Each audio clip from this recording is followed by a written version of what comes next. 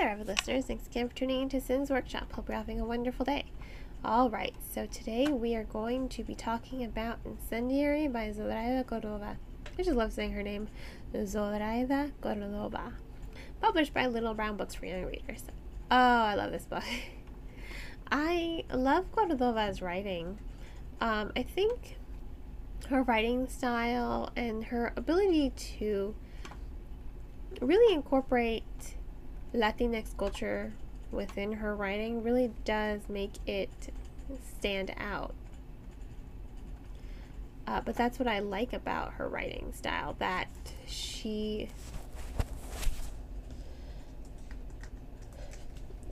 the fact that she's able to do that, basically, because I really do think it's important, as a Mexican reader, I think it's important for Latinx culture, Mexican, Hispanic culture to be represented in literature. So I'm all about this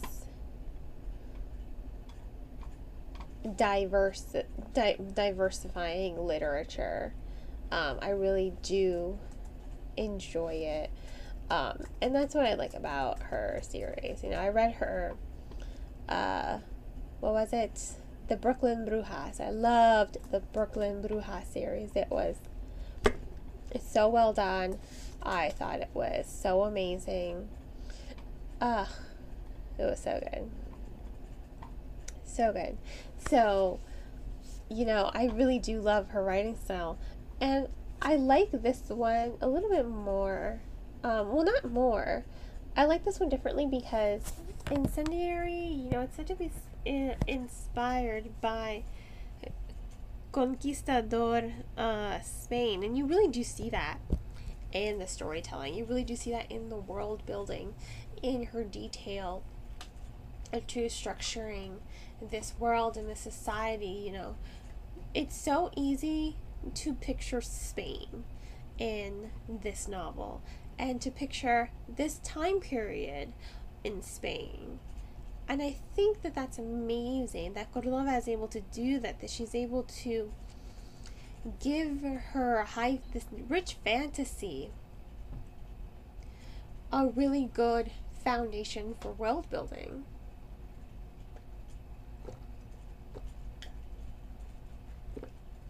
I do think that that's incredible for the storytelling, because the reader is able to visualize it from beginning to end quite perfectly, and that's what makes it amazing. That's what I like about it. I think it's such a good book. I think it was such a good novel. It's amazing. It really is amazing. So, Incendiary, it follows Renata. That's another thing. Like, all these characters, their names are so Hispanic that I fell in love with it. Renata, she's a Robari. And what that means is she is a memory thief.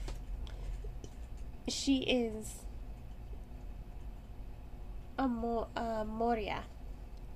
So Moria are a group of people who have magical abilities, and then you distinguish, you categorize what kind of magical abilities they are, and they all have their own different names, just like she is a Robari.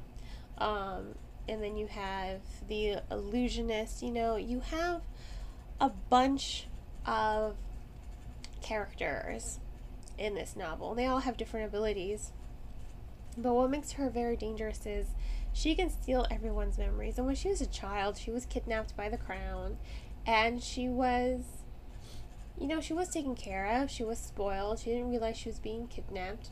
They did lie to her about her parents. They're like, oh, well, we're going to take care of you now. And they did. They gave her sweets. They gave her fancy clothes. They fed her, kept her warm. She was taken care of, as long as she used her magic on rebel spies to take their memories. However, what she didn't know was when she took all their memories, she was leaving them hollow and empty and like husk. She had no idea that she was doing that. And it wasn't until she was rescued by the Whisperers, the rebel group of Moria, that that she was able to fully realize what her magic was doing. Now, the Whisperers, she may have been rescued from, by them, but they don't accept her. They think she's dangerous. They don't trust her.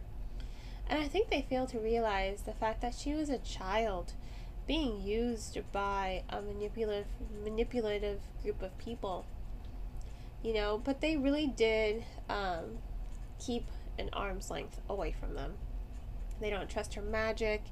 It's like she has no home. And you really do feel for Renata as a character. And that's what I thought was compelling about the story. You feel for her. She's not accepted by the rebels. She's not accepted by society. Where does she fit in? And she doesn't even know where she fits in. In fact, she puts up a wall around her because she does believe she actually should be punished. She's grown up in a world where everyone fears her magic and what she can do, that she also does feel like she doesn't deserve happiness. She doesn't deserve friends. And, you really do pity her because that's not the case. I really do think the Whisperer should have done a better job of being kinder to her, of teaching her how to use her abilities without hurting people, of being more I think if they had been more compassionate and thoughtful to her, it would have been better, But this is a story, and this is how the story went. It's not perfect, and that's why I like it, because it's not perfect. So, I liked that, it really does make you feel for the character. Like I said, you do feel this level of compassion for her, and you see her strength. You also are going on this incredible journey with her as she's trying to discover who she is and where she kind of fits in the world. Because she takes memories, she has so many memories in her head, many of which aren't hers, and it leaves her confused. Like, does she like pie because she likes pie, or because she has this memory of someone loving pie? So she has to struggle with her identity. She's struggling to find her identity. And I think that's what makes her compelling, because she has to take this really long journey. She has to delve into her own memories of her past that she wanted to keep locked away, but she has to delve into these memories in order to discover who she is. And she has to unravel so many secrets to do so. A lot of these secrets, some of them I saw coming. Some of them I did see coming. Other secrets blew me out of the water. I was like, what? Did not see that coming. Especially that ending. Didn't see that coming at all. Loved it. Totally caught me off guard. I love it when a story catches me off guard. Let me just say that. But I didn't see that ending coming. So, even with all the secrets being revealed, I was kind of blown away by it. And that's why I like this story, because it has this emotional capability to draw you in as a reader. It has this ability to draw you in while you're trying to unravel the secrets and watching Renata's character growth. It's emotional, it is turbulent, it is imperfect, and that's what makes it so captivating, how imperfect it is, because there's so much that's going on, there's so much that's happening. You really are just caught off guard by the storytelling, but you're captivated by the characterization and the character growth. You're captivated by this world building and the magic within this fantasy. And that's what I do think was good about the story. I really do think that it's an excellent story. Let me just end it there. It's a great story. Huge fan of Cordova's work. Not disappointed at all by this novel. I loved it. I really, really did love it. So, on that note, this is Incendiary by Zoraida Cordova. It gets 4 stars. Once again, the prose are its fast paced, it has high tension, great character development. It only has one con, that it's slightly, ever so slightly predictable, but overall it's only one element out of the entire novel that's predictable, and it doesn't deter from the overall storytelling. So, on that note, please purchase the book off of bookshop.org. Percentage of all proceeds do go to supporting local booksellers, including a bookstore of your choice. If money's tight, please check out the book from your local library. Libraries are a great resource for the community and definitely deserve all the support that they can get. And I hope you all will continue to support me by liking this podcast and sharing it with all your book-loving friends.